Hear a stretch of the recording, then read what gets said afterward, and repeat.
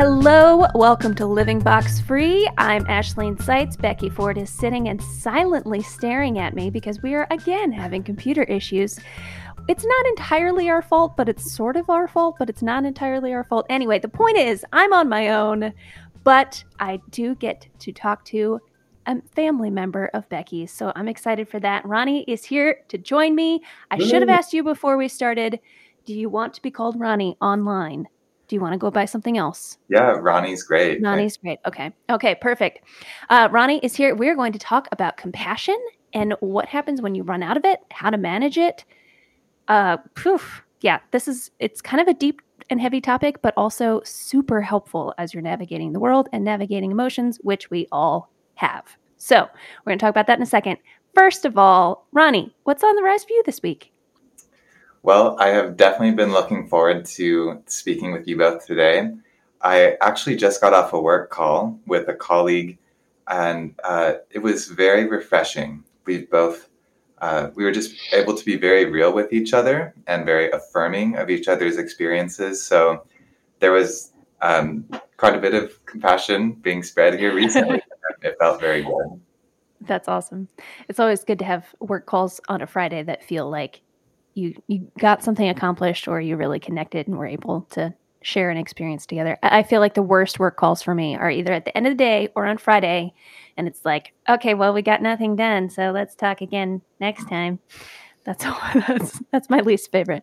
But on the rise for me this week, I am heading into a rebrand of the organization that I work for. We've been working on this rebrand for almost a year now, and it's almost here.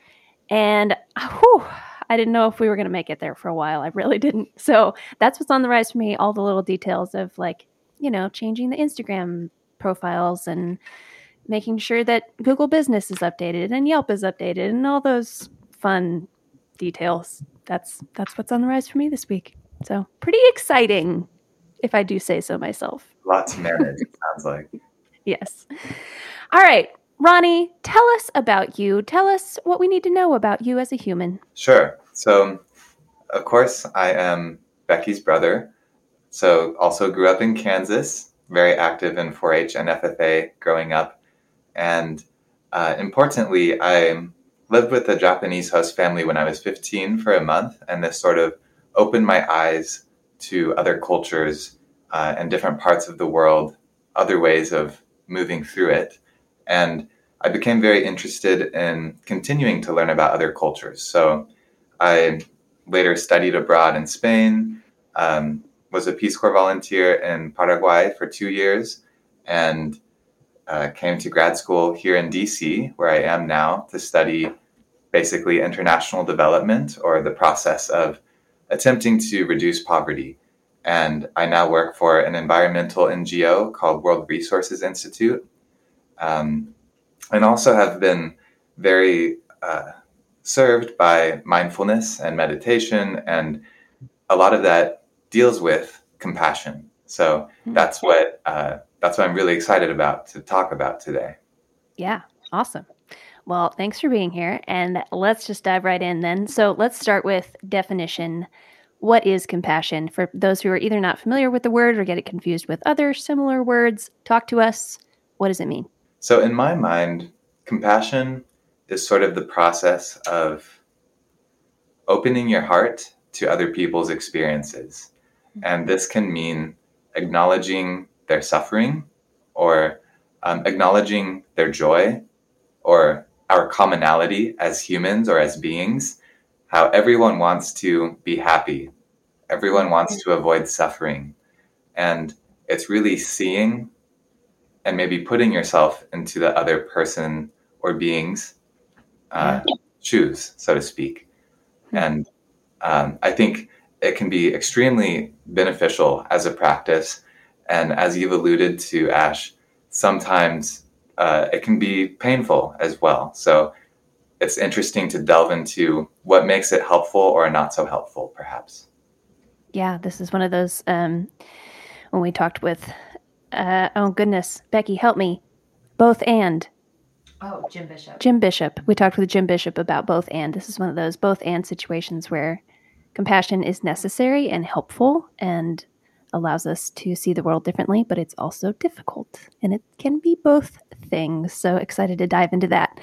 Can you just, I know that it can be confusing, the difference between sympathy and compassion or empathy and compassion. Can you just talk to us about those differences real quick? I think we've outlined them before on the podcast, but. Right. So in my mind, compassion perhaps entails a little more action than sympathy alone, whereas sympathy maybe is the capacity to feel something that someone else is experiencing. Compassion is maybe you acknowledge it, you feel it, but you also seek to do something with that. Yeah, that makes sense. Thanks for explaining that. Let's jump into, I mean, you already said you're passionate about compassion and talking about this, and you're excited about this topic. So why? I mean, it's kind of a random thing to be passionate about in terms of, some people are passionate about golf and you are passionate about compassion. So let's talk about that. Tell me why. Of course. It served me very well over the last few years. So I'd say I first discovered its benefits when, it's been a winding road. Towards the end of Peace Corps, I became very burnt out during service. So you go abroad to this often remote community for 2 years, and I was homesick a lot of the time from family and friends. Cultural differences could be very stark and uncomfortable at times. And yet I really wanted to help the people in my community whom I got to know. And at times it seemed as though people would claim to really care about something. And you put in a lot of effort to help them with that thing. And then it doesn't pan out, often because people are busy. They have lives of their own. And so they may not actually take the responsibility that is necessary to achieve their own goals. This happens in the US too, of course. So, but I handled it, it was very painful. And so practicing compassion for myself at that point in time was very healing because, and this is where managing compassion comes in. At that time, it was hurtful to me because I overly identified with other people's suffering, perhaps, and my desire to help. But I couldn't. My capacity to create change was very limited. And that's where I think we need to be careful about how we practice compassion, but practicing it for ourselves, recognizing that everyone faces difficulties and our experiences are valid, can be very healing. And so throughout the years since Peace Corps, meditating regularly, one also practices compassion for other beings. And I say beings because it's not only humans, but animals as well, or other forms of life. And it can make you really happy to acknowledge the importance of all life. So maybe a long-winded answer, but there's a lot to it. That's great. Yeah, that's great. I'm wondering, Ronnie, would you be willing to give us an example of something that happened that burned you out? I mean, I absolutely agree and have experienced that too, but I would love to have an example of what does that actually look like of, you cared and it didn't happen, or it didn't happen the way you expected, and then it was difficult. Can you give us an example? Yes, there was one family in particular that I spent a lot of time with, and we were attempting to start the town's first public library. And when we first mentioned this to the community, you had maybe 20 people say that they were interested, that they wanted this library. However, we needed the municipality's approval to make this vacant building available for use. And it took us months just to start making progress. And there was a lot of politics, local politics involved, which slowed things down a lot. And every week, fewer and fewer community members would show up to the meetings. And maybe 5 months in, it seemed like no one cared anymore. Uh, and I felt like it was just me and my host mom that were left caring. And eventually, both of us felt really burnt out because it's something that was going to benefit everyone, but because of politics, almost didn't happen. So it took us 8 months for the library to open. And there were definitely some times in there when I questioned what I was doing in Paraguay. Yeah, that makes sense. Thanks for sharing that story. I feel like for me, compassion fatigue happens we haven't even really defined that compassion fatigue. Maybe you want to talk about that first, but I'll just tell this story. Yeah, personal anecdote, if you will.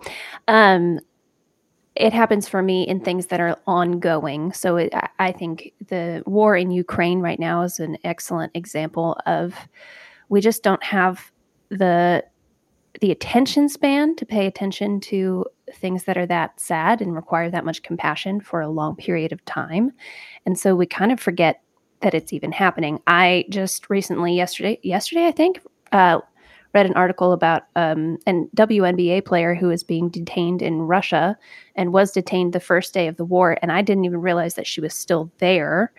And because I'd just forgotten about it because it was too much for me to carry, or it felt like too much for me to carry for however long it's been. I don't even know how long it's been, a month and a half. I don't know. Because it just feels like it's too heavy to carry for that long. So that's for me where compassion fatigue comes in. Can you talk about compassion fatigue as opposed to talk about that term? Yeah, I think you make a really good point. Firstly, that when we care so much about another situation, yet we lack the capacity to do anything about it, then it is fatiguing, exhausting. And I think that compassion fatigue occurs a lot in the service or helping industries. So maybe nurses, doctors, teachers, people who are seeking to improve others' well-being, yet may run into roadblocks. Their capacity for change is limited, and it's extremely draining and kind of makes you lose hope. So I think that's where, once again, managing how we practice compassion is really important. And Ukraine is a great example how it's important to acknowledge what's happening, but spending a lot of time thinking about all of the suffering that's happening can actually be counterproductive with our limited capacity to create change. Yeah, makes sense. Why? I agree with you, but why is that? Why is it counterproductive? Myself, if I were to spend a lot of time thinking about Ukraine right now, I might just curl up into my bed and not want to do anything because I would lose hope. Yeah. Right? I work in an organization trying to resolve climate change, which is also something I can only think about in low doses. Yeah, you can't. Yeah, there's not a lot of hope to be found there either. Yes. Yeah, so it can just be very discouraging. And on the other side of this is another way of practicing compassion, I think. Going back to Ukraine, it is the process of wishing for the well-being of others. Mm-hmm. So in this sense, acknowledging that other people, once again, also seek to be happy like me. They want to be safe like me. I know what this feels like to want to be safe, and I can wish for their safety. And I think this leads to a more productive mindset. What organizations can I donate to help people be safe or access humanitarian aid? It creates more open-heartedness that I think can both make us happy and actually create change versus focusing on people suffering exclusively. Yeah, makes sense. I love that. Let's dive into, where do you experience compassion? Like, if you are living your life, going about your day, where do you experience compassion for others, for other beings, for yourself? There's a few instances that come to mind. I wake up at 4 a.m. every day and I have breakfast out on our patio that looks into this little sketchy alleyway. And we have Yeah. rats that are always eating our trash and stuff. And I think those rats want to be happy like me. In fact, while many people are annoyed by these rats, they're picking up after us. They're kind of helping, serving in a way, and their lives are valuable. So that's honestly one of the first moments of compassion I experience. Same with birds or other animals I see. And then as I move throughout the day, there's many instances like going to the grocery store or a restaurant where there's a server, moments where you can be present enough to acknowledge the other person's humanity and that kind of putting yourself in their shoes and treating them with like the full dignity that they deserve. I think there's a connection that can be made between people in those moments, which once again requires a lot of presence, but that's something that I've improved at a little bit in the last year since probably practicing meditation and mindfulness more. And that's the last example I would give is meditation itself. Many practices will involve actively cultivating more compassion for others or for oneself. And I would reference Tara Brach. She has a practice called RAIN, which is an acronym standing for recognize, allow, investigate, and nurture. So you recognize your own emotions or thoughts, what's happening internally. Let's say it's anger. You allow the anger to persist. What does it feel like in your body physically? And then you investigate. What is the anger trying to tell you that you need? And then you nurture. You provide that to yourself. So meditation can be that's a regular time during the day when I also experience compassion. Yeah, that's awesome. That's a great list. I tend to, my compassion levels are, I don't know if you feel this way, but my compassion levels can be so high that I feel compassion or empathy for inanimate objects. And my car is frequently one of them. I'm like, if I'm driving up a hill, I'm like, okay, buddy, you can make it. Oh, I'm so sorry. I know you're old. This is a big hill. There aren't even any big hills in Indiana. I don't know what my problem is, but so, that's one of the side benefits of cultivating compassion. You start apologizing to inanimate objects. So we've talked a little bit about the benefits of compassion. I feel like there are, we didn't really delve into the fact that it helps you see other people's perspectives. You mentioned that, but we didn't really dive into like, what is the difference if you go to a restaurant, like you're saying, and your server walks up to you experiencing compassion versus not experiencing compassion? Like, what is the benefit of that for you and for them? How would you describe that? I think it's an opportunity to foster connection. Mm. And personally, connection is one of the things that makes me most happy when I feel like I have seen someone and someone has seen me. And whether the server, let's say they're having a bad day, if I'm present enough to acknowledge their situation or their plausible situation, then I can treat them in such a way that can improve their day. And I can see that it's improving their day. And usually that presence is reciprocated. So I really think by practicing compassion in situations like these, it makes all parties happier. Yeah, that's awesome. I've seen someone and someone has seen me. I love that. All right, well, let's talk about the other side of it. Let's talk about the negative side and what happens when we overload. What has been your experience with that? You talked about the Peace Corps and burning out, but what did that actually feel like for you? And what can happen to others as they experience that compassion overload? Towards the end of Peace Corps was especially painful. I cared so much about trying to make a difference, but for many reasons was unable to. And I felt very hopeless. I felt very cynical about international development work, poverty alleviation. I felt like it was pointless. I started to just not care about helping anyone.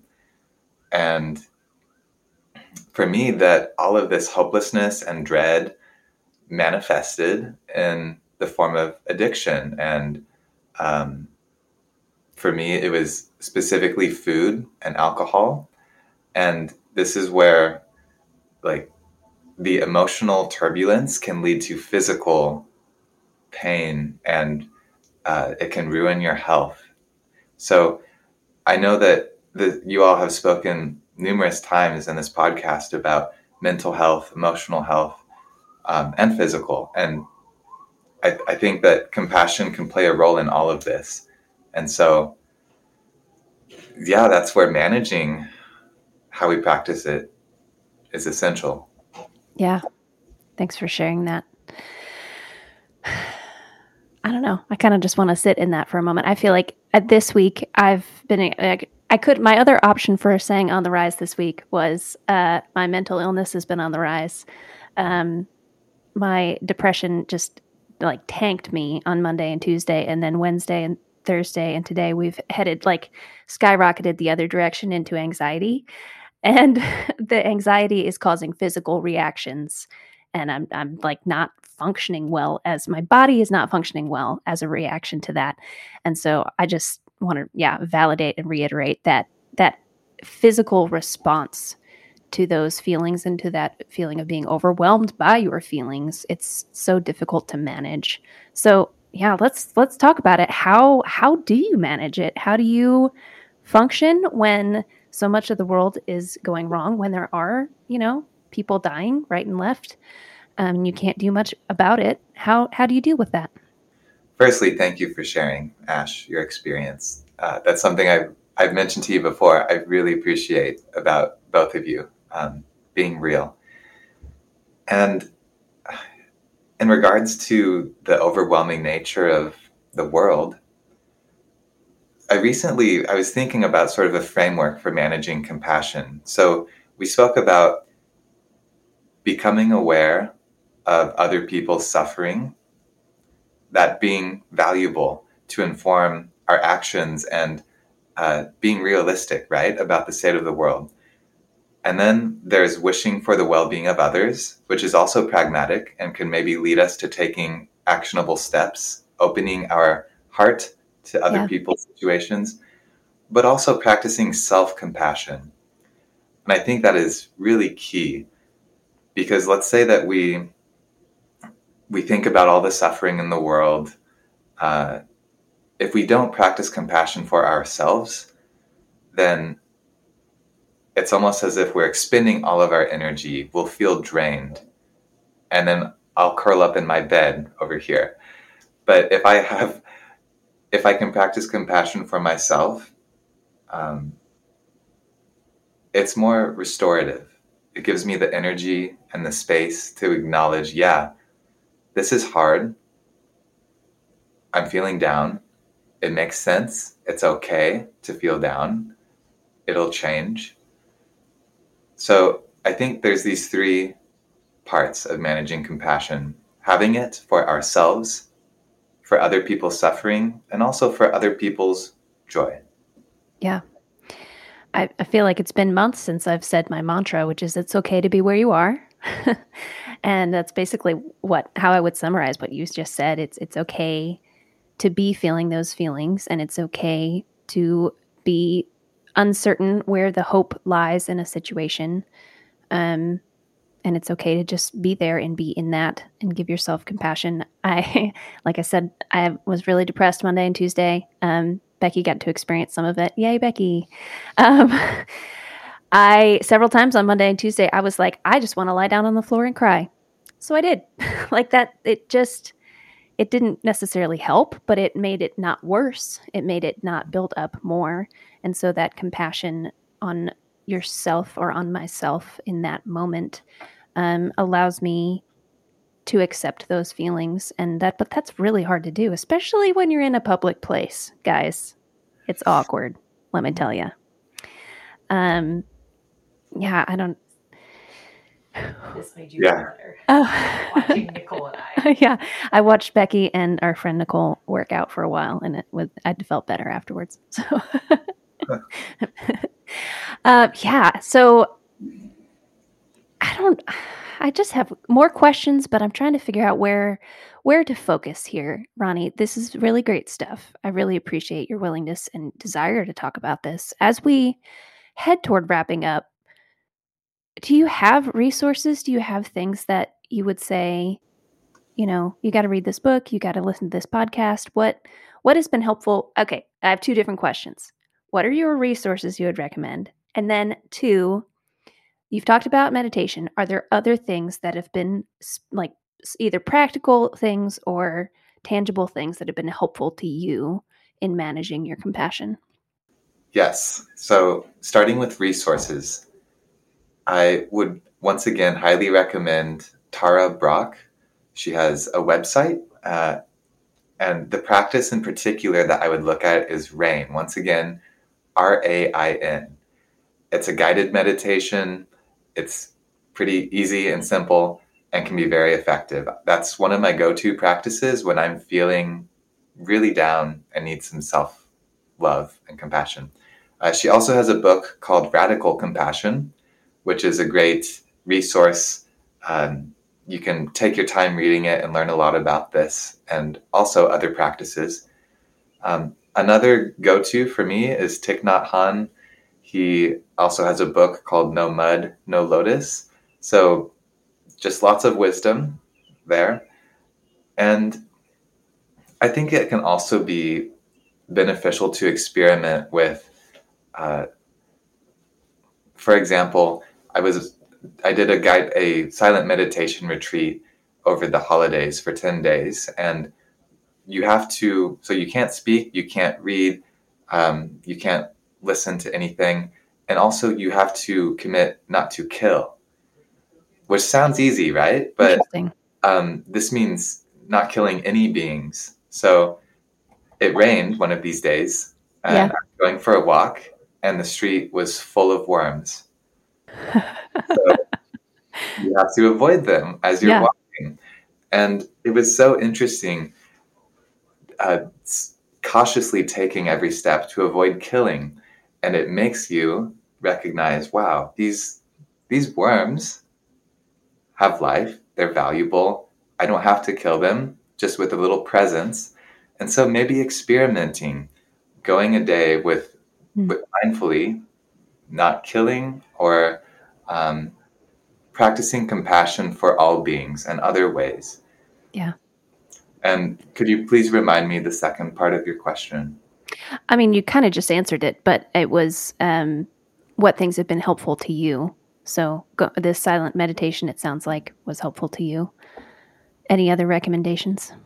Yeah, so meditation is probably one of the most helpful for me, but I think there's a lot of value in journaling as well. And this can be especially useful for self-compassion, just writing your emotions out on paper or your frustrations with other people, and then sort of turning the narrative to think, what else might this person be experiencing? Why might they be behaving this way? What am I overlooking? So getting this out of our head can maybe help us examine other people's situations more, and also provide ourselves with more love and support. Yeah. As Becky quotes, why would a reasonable, rational person be doing this? And just, coming from that place of trusting that they have their reasons and then trying to sort out what their reasons are. So. Yeah, very wise. Any last thoughts, Ronnie, before we wrap up here? I feel like this has been a great conversation, but I'd love to, if there's anything else you would like to say. I would just reiterate that I think there's a lot more to gain from practicing compassion than we risk losing. And I would draw our attention back to the restaurant, right, where both people see each other and both people's days improve. that sense of open-heartedness is what really drives me to continue trying to practice compassion. Yeah. So I'd encourage everyone to explore these different resources, have an open mind, and practice compassion for yourself too. Yeah. You deserve it. I love that. Thank you so much, Ronnie. Thanks for being here. It was great to talk about all those feelings. We have those feelings. We tend to just shove them aside, which is not the better answer. And so learning to manage that compassion. Thanks for bringing that conversation in. Anything Becky isn't talking. So would you like to tell any really embarrassing or horrifying stories about Becky before we close? Oh my, that is tempting. There are none. Good. Yeah, Becky says there are none. I have a hard time believing that. Well, if you decide that you want to tell some, we can always throw one up on our Instagram story. So, just keep that in mind. Maybe we'll save it for that. No, she's a pretty decent sister. She's okay. Awesome. Thank you so much, Ronnie. It's been great to talk to you. Thank you for having me.